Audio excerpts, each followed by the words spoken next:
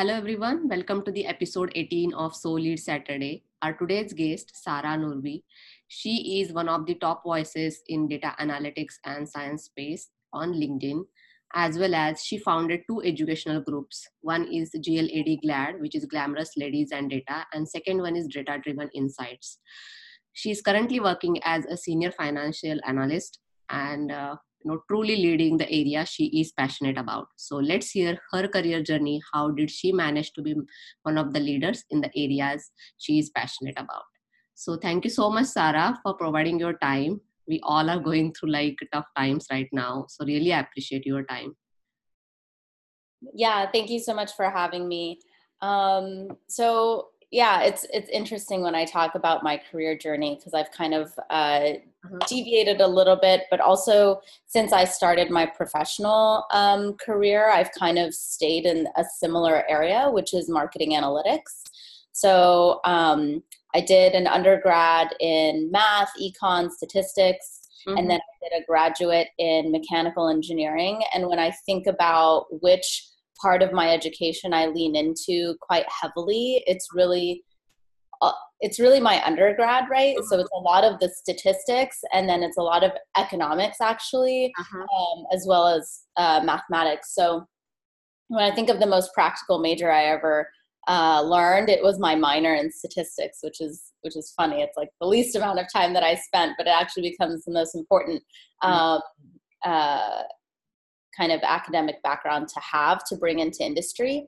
So I started out at an agency doing marketing analytics and data science for social, basically social comments and things that were going on online, and then transitioned into a mobile gaming company where I was also doing marketing analytics, a little bit different now. We were looking at attribution. We were looking at building out lifetime value models, and really understanding how to optimize our marketing budget so that we were ROI positive. And then now where I am now, we're kind of doing a lot more time series and forecasting modeling. So I've kind of had the opportunity to kind of build models for different types of problems that we're dealing with. One starting out with like machine learning algorithms, then doing now forecasting. Each one of them kind of delves into a different domain and also different aspect of machine learning and data science and analytics. Yeah, so it truly shows me your passion. So when I saw your profile, like you have like quite like a diverse profile, and then you managed to bring it to the direction where you are passionate about. So you worked as different roles, actually worked in different roles: instructor, tutor, researcher, data scientist, data analyst, and in different domains as well. It is not like you continued single domain. Yeah. So how, like, what do you enjoy the most and why, kind of? What do I enjoy the most? So a lot of volunteering as well, actually, to mention that.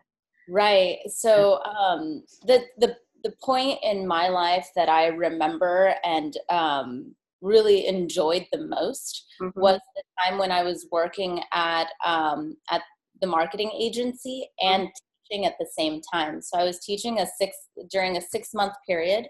I was teaching at USC and doing a boot camp for data visualization while I was working full time. And it was interesting because there's a different type of reward and happiness that you get from going into work and doing IC work and building models and looking at data sets, interacting with clients, wearing all these different hats, and then going to a classroom, right? And kind of having an impact on students' lives who want to make a career change or are starting out their careers. And it's just two very different types of rewards and happiness that you get so from my perspective, it's really this combination of both. I don't like one or the other. I think it's really nice to have both. And even at the same time, around like right before I think I started teaching, I was doing a lot of machine learning meetups at Ticketmaster. That was also really like amazing and fun, just connecting with people and learning from people's experience. I think one of the biggest things that I see is that sometimes we have like somewhat of an ego. We think that we know more than other people do. But like the thing that I learned in my classroom, for example, is that like I can bring to the table a little the technical perspective and kind of a little bit of color on how the algorithms that we were learning and the tools that we were learning inside the classroom could relate to industry.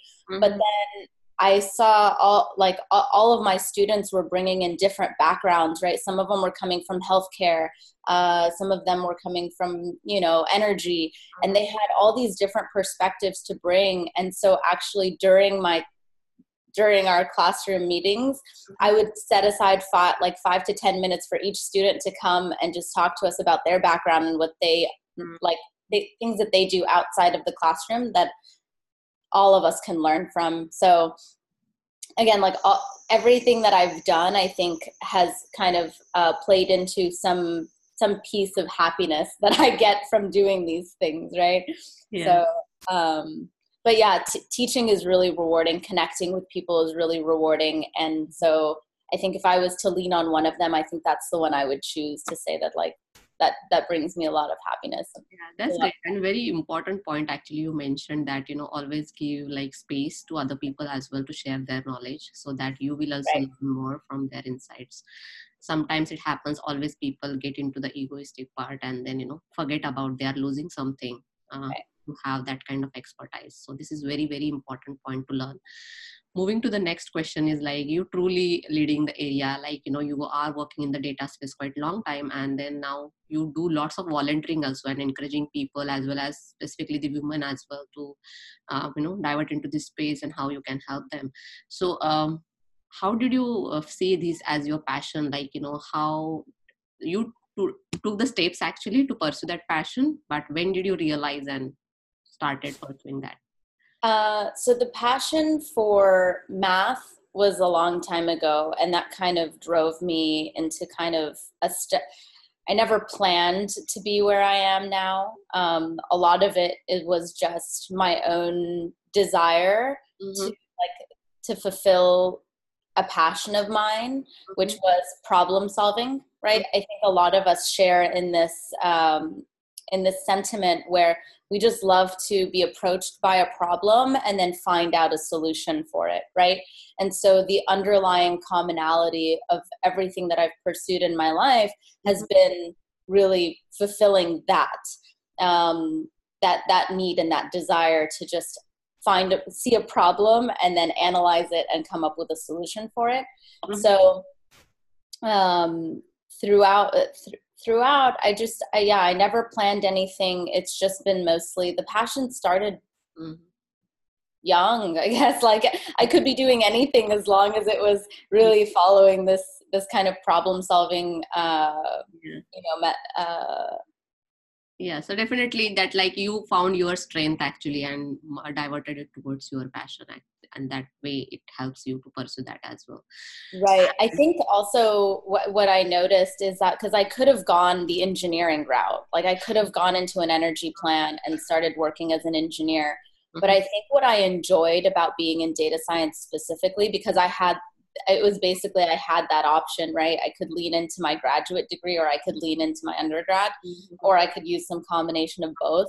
And what I realized is that the culture of tech is just so fun. You're around people who are all especially my first job was at a startup, and everyone's young, excited, you get to wear so many hats, you're building things from the ground up. And so really at that point when I started at that startup, I was I loved it. I was the culture and the work is just so great that there's no way that I don't see myself doing this for a long time.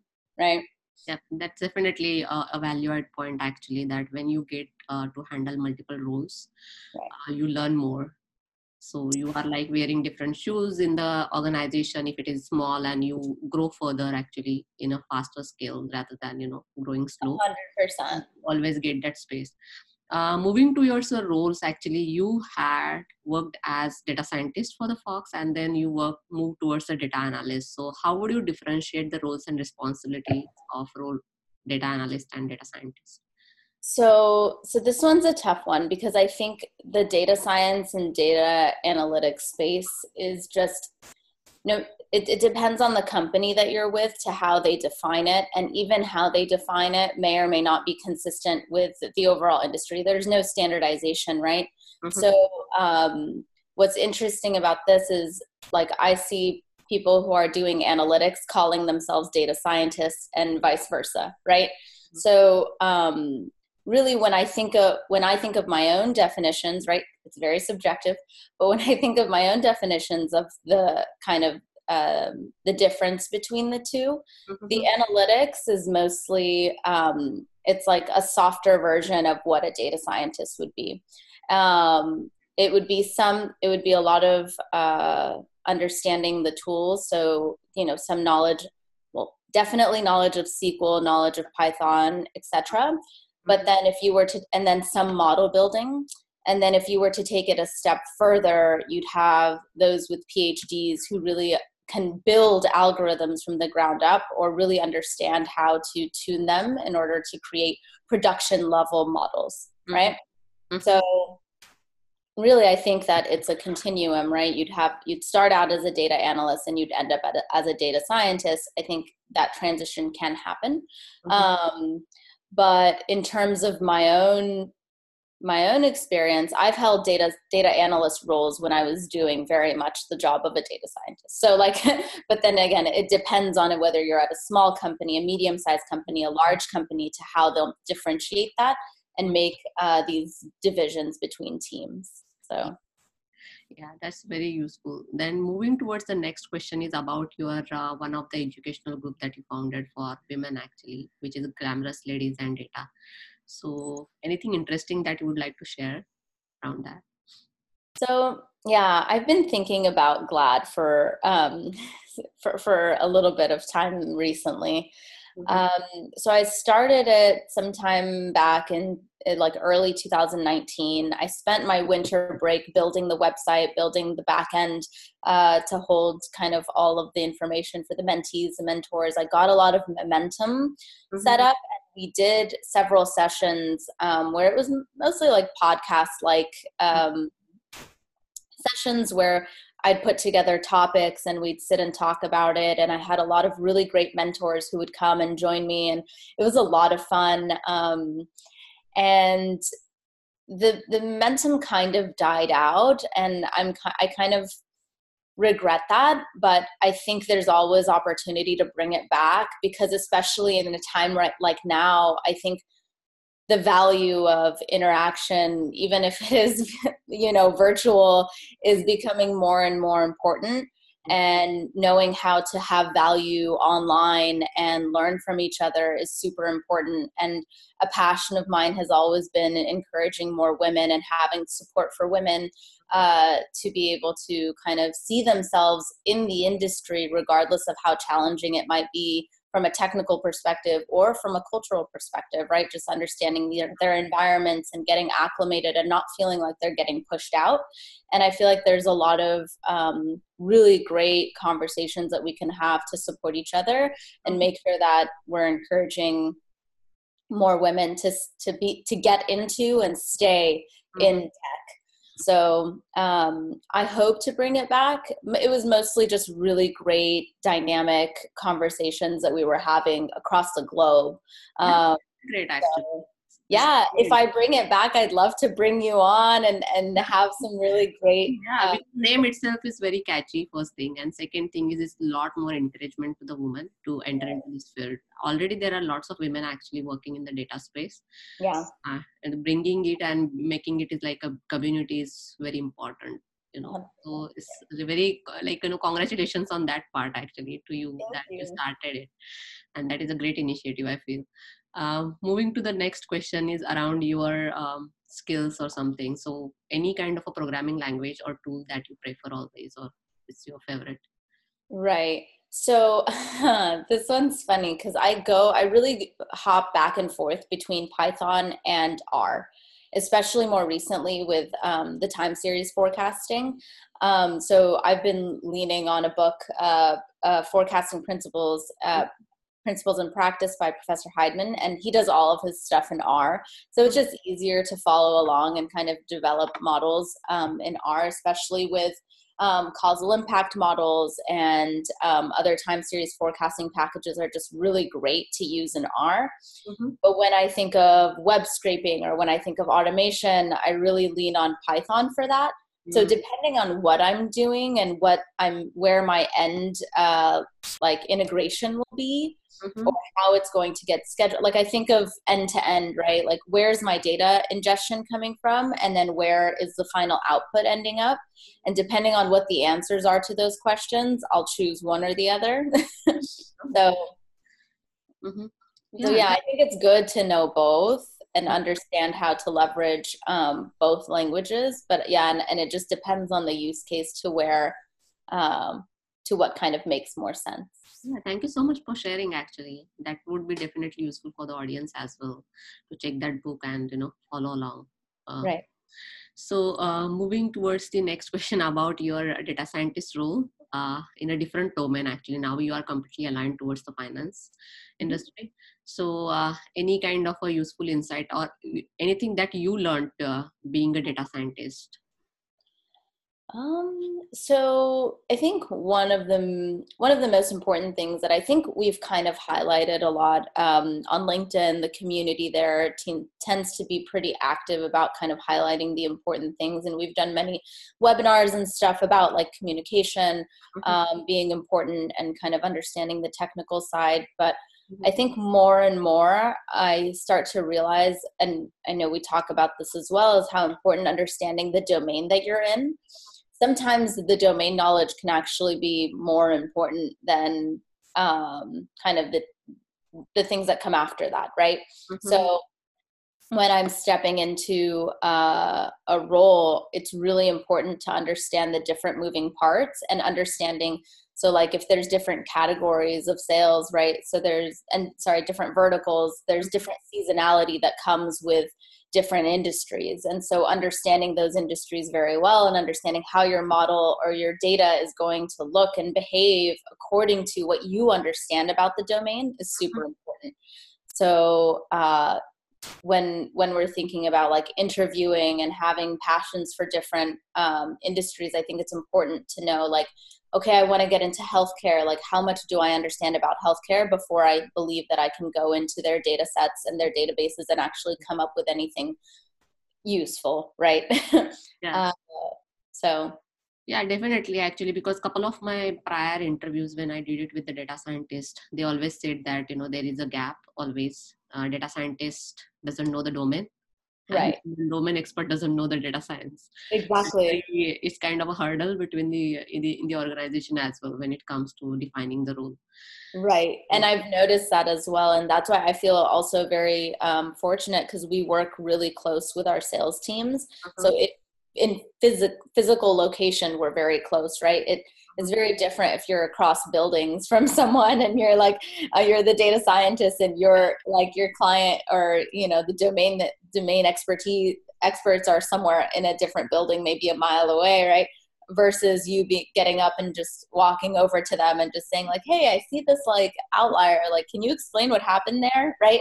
So it'll be interesting now though, in the state of the world right now, we actually are very physically distant. So leveraging online communication and really being very on top of the communication aspect between yourself and the domain expert is super important, right? So yes, and I agree on that point. Actually, moving to the next question is around your research. You worked as a researcher as well, so would you like to share your experience?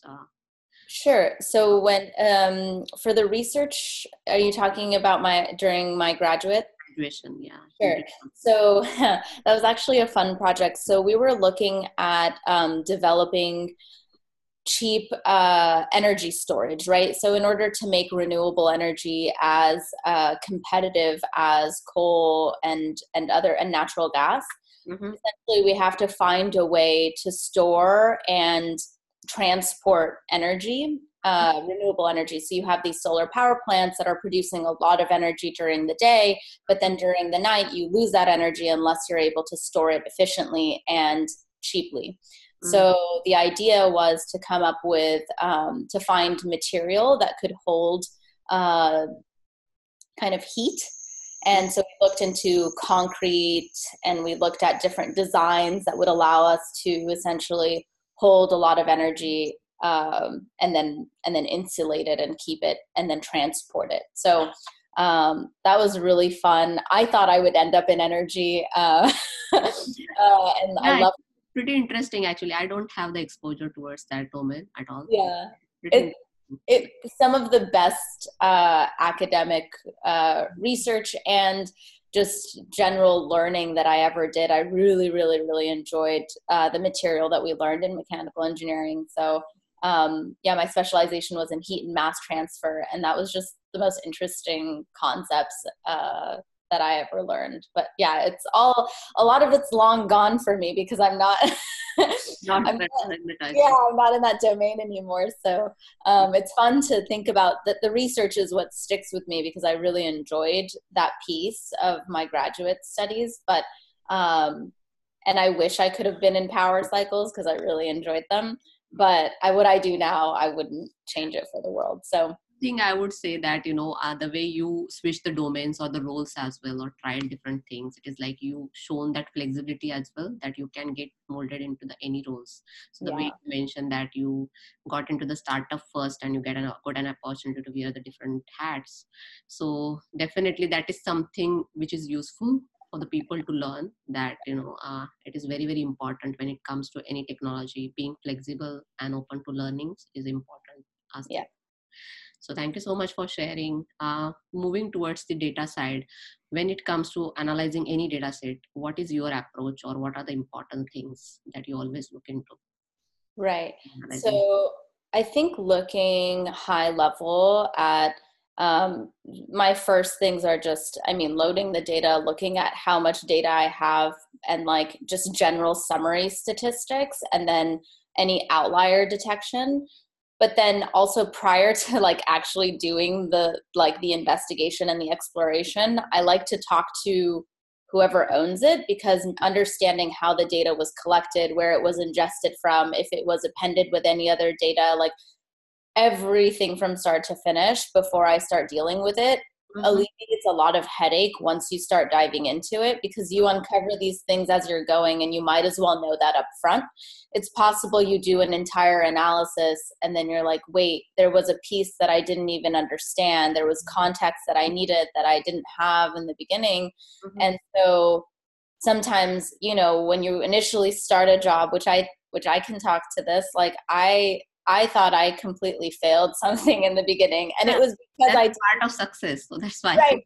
And it's okay to fail. Like I was like, oh my God, I totally messed up. And it's because I like pulled the data wrong, but it's because I'd been so used to Looker. I'd been so used to using Tableau, and then I moved to Looker. And then once I'm in Looker, there was a checkbox that I forgot. And anyways, so it's like, I pulled the data wrong, did the analysis wrong. And so at that point I was like, oh my God. It wasn't mission critical, so like I had time to revise it, but like that's the most important piece, right? It's like you pulled the data, understanding where it came from, and then how it's being utilized, the context of the problem you're trying to solve, and then whether or not your data is reliable, right? So when I pulled that data set, I pulled it wrong, and it's because I didn't understand the context well enough, right? So I'm looking at the numbers and I'm like, well, that seems reasonable, right? from a gut standpoint, I'm like, okay, that seems reasonable, but then I didn't have the complete data set, and so it was partial, right? So I think my most important thing, the most important thing that I try to do now is like make sure that I understand everything leading up to the data being in my hands, and then proceeding with, general summary statistics, looking at the distributions, understanding where there's outliers, understanding why there's outliers, how to explain them, incorporate them into your model if you need to. And then, depending on what you're doing, just continuing with, either visualizations or models or whatever. So. So thank you so much for sharing. And moving towards one more educational group that you founded was Data Driven Insights. Right. Do you like to share more about it and ask people to join that group maybe? Sure, yeah. So I started Data Driven Insights as an extension of what I was doing through Learn Teach Code. So when I was living in LA and I was working out here for an agency, and when I was here, I was partnering with Learn Teach Code, and I had a different meetup. It was called Machine Learning in Today's World. And I did a lot of, I think for a year and a half, I did meetups at Ticketmaster, and that was just a great success. I was video streaming all of the meetups, so they're all online if you wanted to look them up through my GitHub. I have a meetups repo, and it has all the videos. It has all of the material that I did through that meetup. And then when I moved to Orange County, I felt like I wanted to bring the same kind of environment of networking and share and knowledge sharing to Orange County. And I wanted to create a community there of people who wanted to learn and kind of keep the momentum going. So I started Data Driven Insights as a way of creating kind of an Orange County chapter of something similar to what I was doing in LA.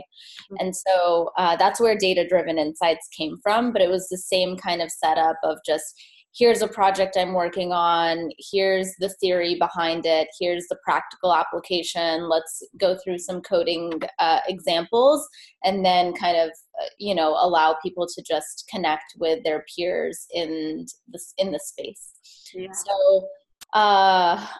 So you're truly leading your passion. Actually, you brought like lots of good points in this interview, actually, I would say, because you mentioned about the meetups, you mentioned about lots of volunteering and building the community across, to learn the things and making it more simpler way and collaborative. So thank you so much, actually. And truly I can see the leader inside you. So what is your leadership style? I understood a couple of things, but I would like to listen more, like any leader that you follow, or what is your leadership style? So my leadership style, I think, comes through, it's best shown through how I was as an instructor. It's a lot of kind of guidance of like, here are the general principles, here's kind of an approach, but then also allowing for a two-way street, right? When you're a manager, when you're a leader, you're guiding, but you're also learning, right? Even as a mentor, if you think of it that way, right? A mentor-mentee, it's not a one-way street. You can never think of it that way.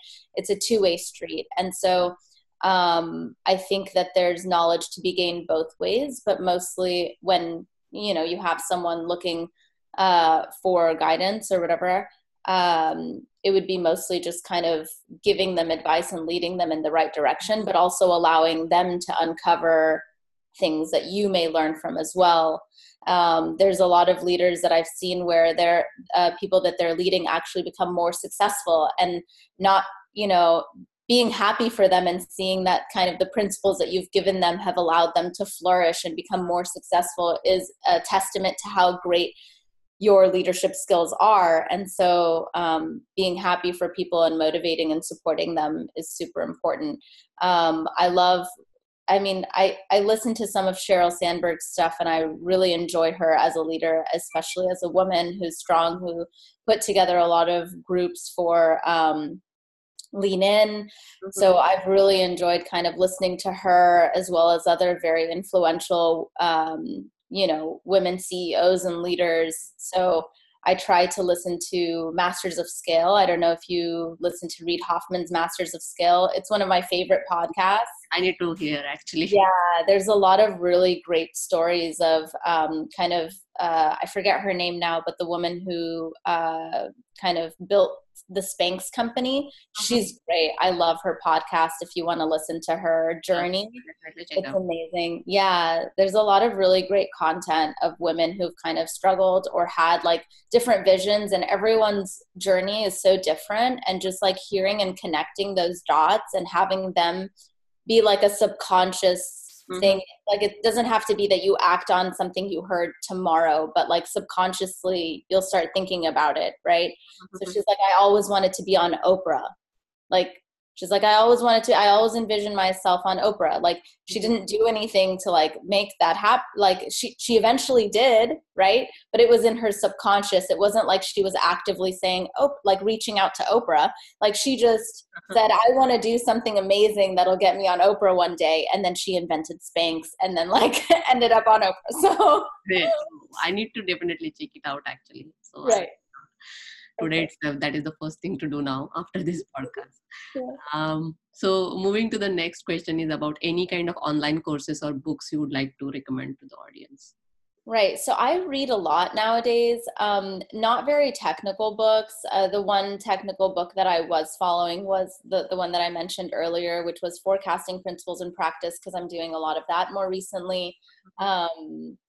But in terms of just like general reading, like I read The Alchemist. I know, way too late, guys. Like, but I read The Alchemist not too long ago, which was amazing. I'm also reading a really good book called Originals by Adam Grant, which is an amazing book about how ideas get created and kind of just the history of why maybe we would think and associate more original ideas coming from men, but like kind of when around that time that ideas get created, which is kind of in your later, like in your 30s and 40s, but women were, you know, caring for kids at the time. So, but like now I feel like things are moving more towards kind of inequality where women and men are spending good amounts of time in their later years kind of developing and being original. And it comes down to just the pure number of ideas that you come up with, and the probability of one of them being original is